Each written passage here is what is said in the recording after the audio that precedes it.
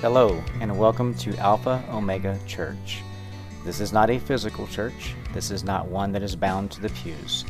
This is one that is all throughout the world, and this is God's people being called together to learn, to grow, and to find Him in all things. You can reach us at Facebook at @7 Alpha Omega 7. Thank you, and I hope you have a wonderfully blessed day. Your words bring light, your power never dies and takes my fears away.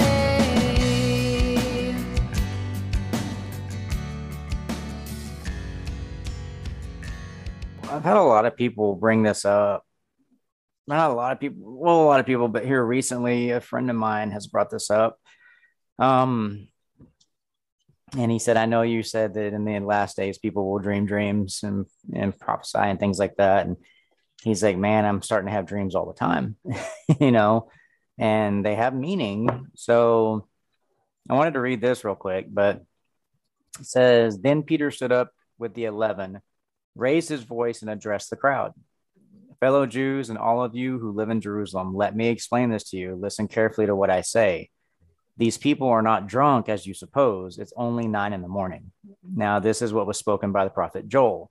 So that always makes me laugh because he's like, it's like 9 a.m. Like, why would they be drunk right now? Because what's happening is the Holy Spirit fell upon them and they all started prophesying and speaking in tongues. And everybody started saying they were drunk because they were doing these things. Then he reads scripture from the prophet Joel from the Old Testament. It says, in the last days, God says, I will pour out my spirit on all people. Your sons and daughters will prophesy. Your young men will see visions, and your old men will dream dreams. Even on my servants, both men and women, I will pour out my spirit in those days, and they will prophesy. I will show wonders in the heavens above and signs on the earth below, blood and fire and billows of smoke. The sun will be turned to darkness and the moon to blood before the coming of the great and glorious day of the Lord. And everyone who calls on the name of the Lord will be saved. So that's kind of bringing me into the next passage we're going to go to. These are the only two we're going to do. But here, even this much or this close to Christ's crucifixion and death, resurrection, and people have very freshly heard of all these things happening, and some of them have witnessed Christ's death and all that, and they're already doubting the Holy Spirit falling on someone, right? They're already doubting that God is already moving through his people, and they're already referring to it as people being drunk, being crazy, being out of their mind. And so here we are 2,000 some odd years later. What do you think is going to happen to us? But I love this because it says, even on my servants, both men and women. So a lot of people say, well, the man's the only one that can prophesy. Stop all that. God literally says, I will pour out my spirit on all people, right? And people who don't even push into God will have dreams and visions because God is sending them to everyone, right? He's giving signs. He's giving all these things for everyone to look and say, maybe this is real. Maybe I need to turn around from the thing I'm doing that I shouldn't be doing, So this is what Peter is explaining here is these things are happening and it's because God is moving. And this is what the prophet said way before any of us was here, So he's using scripture to rebuke and to have people acknowledge that this isn't just me talking and this isn't just these people acting weird. This was prophesied, right? So now we go to Amos 3 or Amos 4, actually. Let me know when you're there. It's a little small book.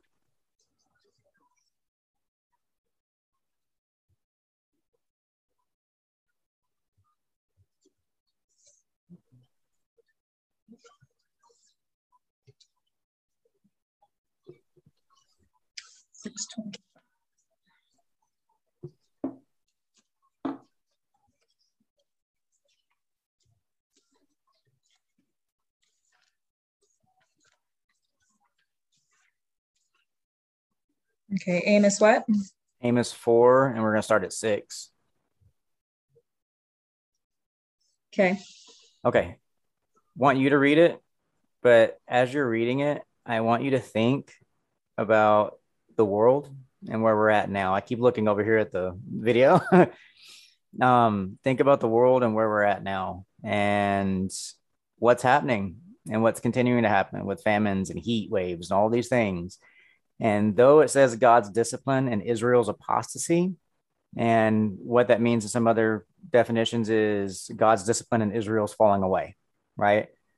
And apostasy is when somebody believes in God and they're a part of it, and then they fall away from their faith, right? They let go of what they once held. In Israel here, we can also understand that Bible foreshadows a lot.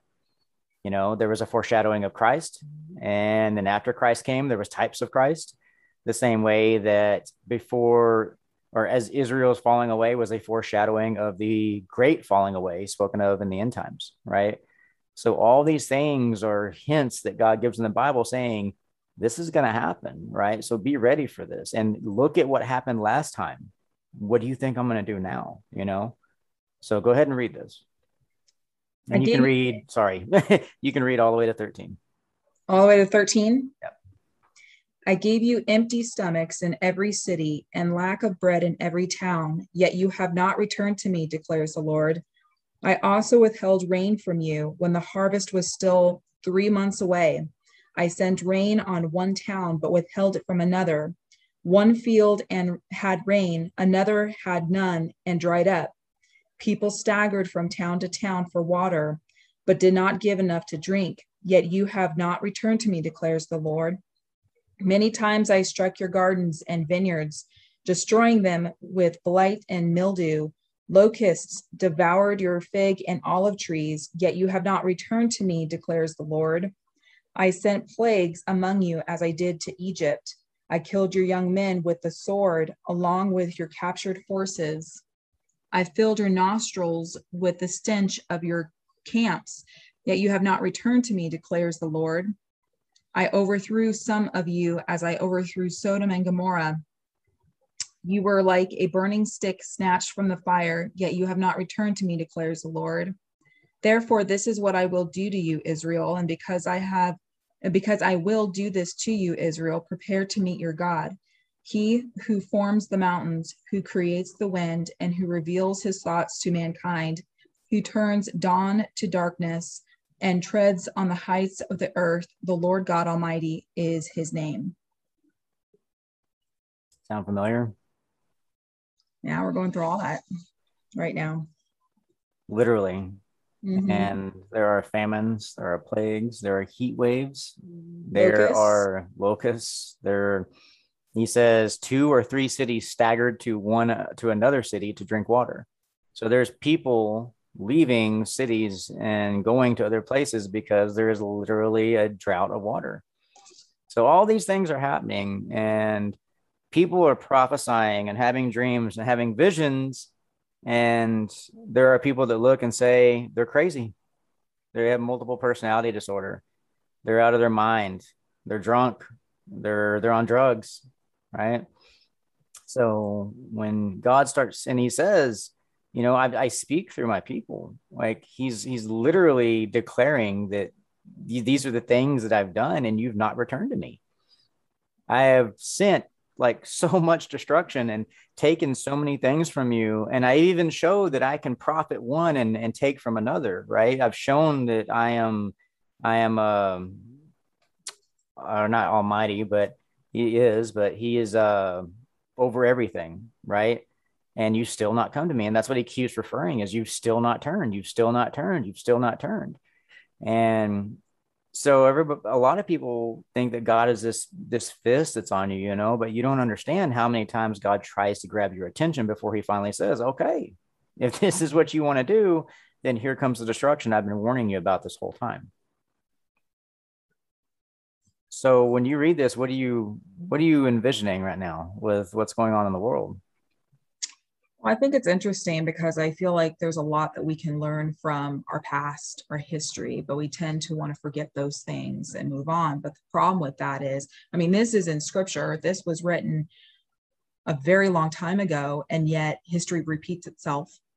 And if it's in scripture saying that, God is allowing these things, he's letting these things happen, and he's the driving force in these things, and yet we don't want to turn away from our ways. Like, he has it in writing years ago. So we keep repeating ourselves. We're broken people, so I feel like we keep returning to our sinful nature. Even people who have been on the path, their Christian faith, and they've done it for a while, they fall away. And temptation and then the devil is very real. So unfortunately, even though we reread this, it keeps repeating itself. And see, that's the thing is, you mentioned we keep falling away, right? This isn't written to non-believers. This scripture isn't towards people who hate God. This isn't towards atheists. This isn't towards agnostics. This is written to people who believe in God, supposedly, and who walk that path with God. This is written to the believers. And God is saying, you're turning from me and you won't come back. You're supposed to believe in me. You're supposed to love me and obey me. And here I am sending you all these spankings to get you to wake up, and you're still reaching for the thing I told you to stop reaching for. And so a lot of Christians want to, and all these religions want to point out, well, it's the non-believers' fault. And the reason why the world's falling apart and this and that is because they won't come to God and they won't repent. God's talking to you in the scripture. This ain't about the non-believer. This is because you have gotten so prideful and haughty in your belief that you don't think that you can be touched anymore, right? And when you look down here, it says, therefore, Israel, this is what I will do to you. And since I will do that to you, Israel, prepare to meet your God. He is here, the one who forms the mountains, creates the wind, and reveals his thoughts to man, right? So this is the dreams and visions that we read about a while ago. I will pour out my spirit on all people. Your sons and daughters will prophesy. Your old men will see visions, and your young men will see visions, and your old men will dream dreams. So this is him literally saying, I reveal my thoughts to man, right? So when you say that people are full of it and that there's no way God talks to you and God don't talk to his people anymore, there's literal scripture right here that says, I reveal my thoughts to man, right? So what I'm going to purpose and what I'm going to do, I will reveal to man. And those who have an ear to hear and an eye to see will obey me and follow. But those that don't, they will have destruction come upon them, and it will be sudden. They'll be like, well, why did God judge me? Why did he come upon me? You didn't pay attention to the other 30 signs he sent you before that, right? So right here, a little down from that scripture,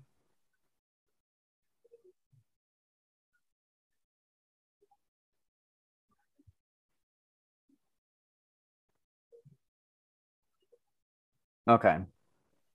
So if we go down to 5:4,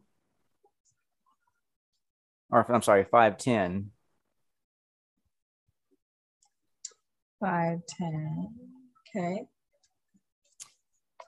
They hate the one who convicts the guilty at the city gate, and they despise the one who speaks with integrity. Therefore, because you trample on the poor and exact a grain tax from him, you will never live in the houses of cut stone you have built. You will never drink the wine from the lush vineyards you have planted. So the end of it is talking about you're taxing people who can't even afford to pay for it, right? You're trying to draw every last thing you can out so that you can have these lush houses and these vineyards and all that. And he's saying, I'm going to strip that from you. You have oppressed the poor. You're supposed to care for them and take care of them. And you're supposed to care for the widow and care for the orphan. And here you are trying to take everything you can from them, right? Sounds a lot like America where we're at right now, you know? But the thing I want to point out the most is 10. It says, they hate the one who convicts the guilty at the city gate, and they despise the one who speaks with integrity, right? So when we speak with integrity, we're speaking with the fruit of the Spirit, love, joy, peace, patience, kindness, goodness, faithfulness, gentleness, and self-control, right? These are all good fruit that manifest in us when we're following and obeying God. And when we speak to somebody and say, hey, you probably shouldn't be doing that, and I love you, and I just want you to know that the decisions you're making right now, it's going to lead you to a bad place. You get attacked for that. You're hated for that. And it says that they hate the one who convicts the guilty at the city gate, right? So I may not even have to say anything, and someone being around me may feel a conviction because of the way that I'm living, and they hate me for that. They're going to hate the person who's following God because God's Spirit's going to convict them, but they hate the person, right? They attack the flesh. And in the Bible, it says that we don't fight flesh and blood. We fight spirits and principalities, right? But when somebody is not of the Spirit of God, they don't know that. So who are they going to look at? What they can see, right? So living in these last days with all these plagues and all these things happening, and with us having this integrity that God's placing in those who are following him, you're going to be hated. And people are going to despise you because you are a living conviction when you get around them. And so some people will not want you in their circle. And some people won't want you around them for the plain and simple fact that I feel guilty when you're around. And when I feel guilty, I want to attack you. And some people may have that loving heart to say, I don't want you near me because I don't want to hurt you, but it's still sinful what they're doing. You know what I mean? Mm-hmm. Okay. What version are you reading from? I'm jumping around. This one is the Christian Standard Bible. Okay. I bounce from different versions because different words say different things, and I want to get the full understanding. Yeah, mine says something else. Go ahead and read what yours says on 10 and 11. It says, I have the NIV version, and it says, there are those who hate the one who upholds justice in court and detest the one who tells the truth. Mm-hmm. So you were reading it, and I was like, where is this? You said it's good to read different versions. And like you said, you read 10 again. There are those who hate the one who upholds justice in court and detest the one who tells the truth. So convicts the guilty and upholds justice in court, right? Mm-hmm. So we are supposed to stand by the laws that God's given us. And, you don't do this, you don't do that. And you stand behind that. Not because you're scared I'm going to crack you with a whip, but because you love me, right? So we uphold that because we know that that's something that's close to God's heart. He wants what's best for us, so we do that. And that is what the court was supposed to be founded on, justice, right? And you do these things and you act this way and you don't act this way. If you do, then you have this that comes, and men are appointed judges over other people. And if you have someone who has authority over you, you're supposed to obey that authority, but when you have a system that has now turned away from God and is removing God from everything, can we really call that justice anymore? And though there may be some judges in the court system who are still upholding those laws, how many aren't, right? Mm-hmm. So it becomes rough because you have now people who are upholding the statutes of God and saying, hey, you did this, so you've got to pay this, right? But then you have people who are now polluting the word of God and saying, well, you're a Christian or you follow God, so therefore you are now breaking the law, or it's unjust, right? And in the end times, we are warned that things are going to happen this way. And there's going to be a lot of false prophets. There's going to be a lot of people saying a lot of false things. And there's going to be nations rising against nations. And it's because everything is now becoming so polluted by Satan that it's so hard for someone who's trying to come to God to really find God in all the murky water, right? And the devil knows that. The more that he can take something God meant for good and twist it, it makes it so much harder for someone to find God, mm-hmm. right? Mm-hmm. But when that person, and there's hope in this though, because everybody's like, well, what's the point even trying then? If it's this bad, I'm probably going to get lost anyway, right? But this is what Revelation speaks of, is those that pursue and those that receive the crown, right? Or those that persevere to the end will receive the crown of glory, right? So God's saying, I know it's tough and I know things are bad, but if you're able to make it through that murky water, you're going to find something that is amazing beyond all measure. and I will raise you up to do great things, right? So it may not be easy, and it may not be something that can in a heartbeat be done, but he's saying if you just push through and you can stick it out through all the mess the devil's made, you're going to receive something great. I know how hard your trial is. And that's why I can't remember if it's Smyrna he said, I know how hard it is. You're basically surrounded by evil everywhere, right? I understand that. But if you can just persevere to the end. So God's not saying, hey, I don't, it's easy. No, he understands. He gets that. But you were made for this time, right? Yep. So what do you get out of all of this? Everything that we're discussing. I mean, the court, that makes sense. And actually, as we were talking about court, I was thinking about Dan at church, because he was talking about policies and how God is very much involved in those things. And it was really interesting because I never really put God and like law policies together. I don't know. I think because policies is kind of like man-made, but God is in everything, and God works through people. And so it was kind of interesting to tie that link together. Mm-hmm. Yeah. And that's when you have God exacting things, like in the Old Testament, he would place people to be in positions to judge and be in positions to decipher between two people who got what when things went down. And if they went to court with another believer, then there were certain ways they would handle things, right? And even in the New Testament, now we're supposed to handle things that way. But he is showing man a perfect way of doing things. But man strays and says, well, I think I want to do this instead, and we know what? This looks a little bit harsher in my eyes. So I think you should get the death penalty, and that's not what God stated, right? So we are very, very, and this comes down to judgment too, and I know this isn't a popular opinion, but guess what? It's the Bible, so suck it up,